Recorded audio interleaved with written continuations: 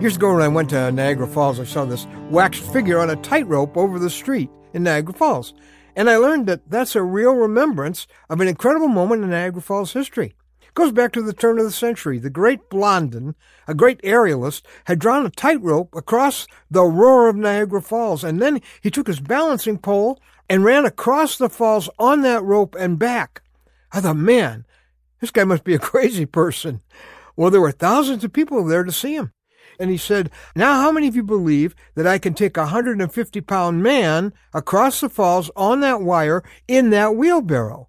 All the crowd cheered, they hooted, they hollered, we do. And he said, all right, who would like to climb in the wheelbarrow?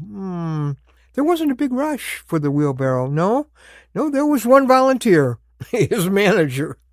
And he took him across and came back safely. Well, I'm Ron Hutchcraft, and I want to have a word with you today about cheering for Jesus, but missing him. Our word for today from the Word of God comes from Isaiah chapter 6, verse 1. Isaiah says, in the year that King Uzziah died, I saw the Lord seated on a throne, high and exalted. Okay, and then there were angels calling to one another, holy, holy, holy is the Lord Almighty. The whole earth is full of his glory. At the sound of their voices, the doorposts and thresholds shook, and the temple was filled with smoke. Woe to me, I cried. I am a man of unclean lips, and I live among a people of unclean lips, and my eyes have seen the King, the Lord Almighty. And then a little later he said, then I heard the voice of the Lord saying, whom shall I send, and who will go for us? And I said, here am I, send me. Now, Isaiah here is just absolutely caught up in praise and worship. I saw the Lord high and lifted up. That's like many contemporary followers of Christ. I mean, you love praise music.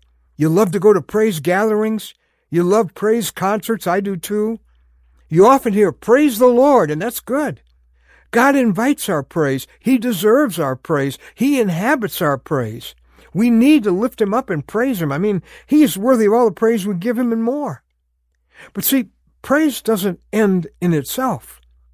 It's supposed to make a difference. As he sees how big God is, Isaiah begins to see what he's got to deal with in himself. It's kind of like, God, you are awesome, and now I see that I'm a mess. He's talking about his sin.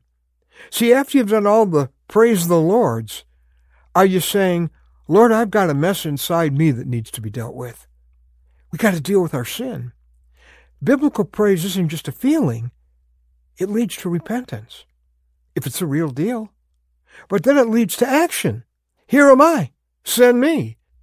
Well, I'm concerned that a lot of our praise never gets past the experience of praise. And you look around and you say, I have seen the King, but I'm surrounded by people who've never seen him. Just like in the days of that aerialist with the tightrope over Niagara Falls. A lot of people cheering. A lot of people believed in him until it was a matter of getting into the wheelbarrow and resting everything on him. You know, you may have heard about Jesus your whole life. You're a very religious person. You may have a ton of Christianity in your background. But Jesus is going, thanks for cheering for me. Thanks for being enthusiastic about me. But did you ever get in the wheelbarrow? Did you ever pin all your hopes on him to carry you to heaven with him someday? If you've never really had that day when you put your trust in him, all you've heard and all that you've cheered for him will not matter. For it's getting in the wheelbarrow and letting Jesus take you home. That's what brings you to heaven. If you've never done that, I'd love to help you get started with him. Get this settled once and for all. Just, would you go to our website right away today? anewstory.com. That's anewstory.com. And there you will find a man who thought you were worth so much that he went to a cross for you.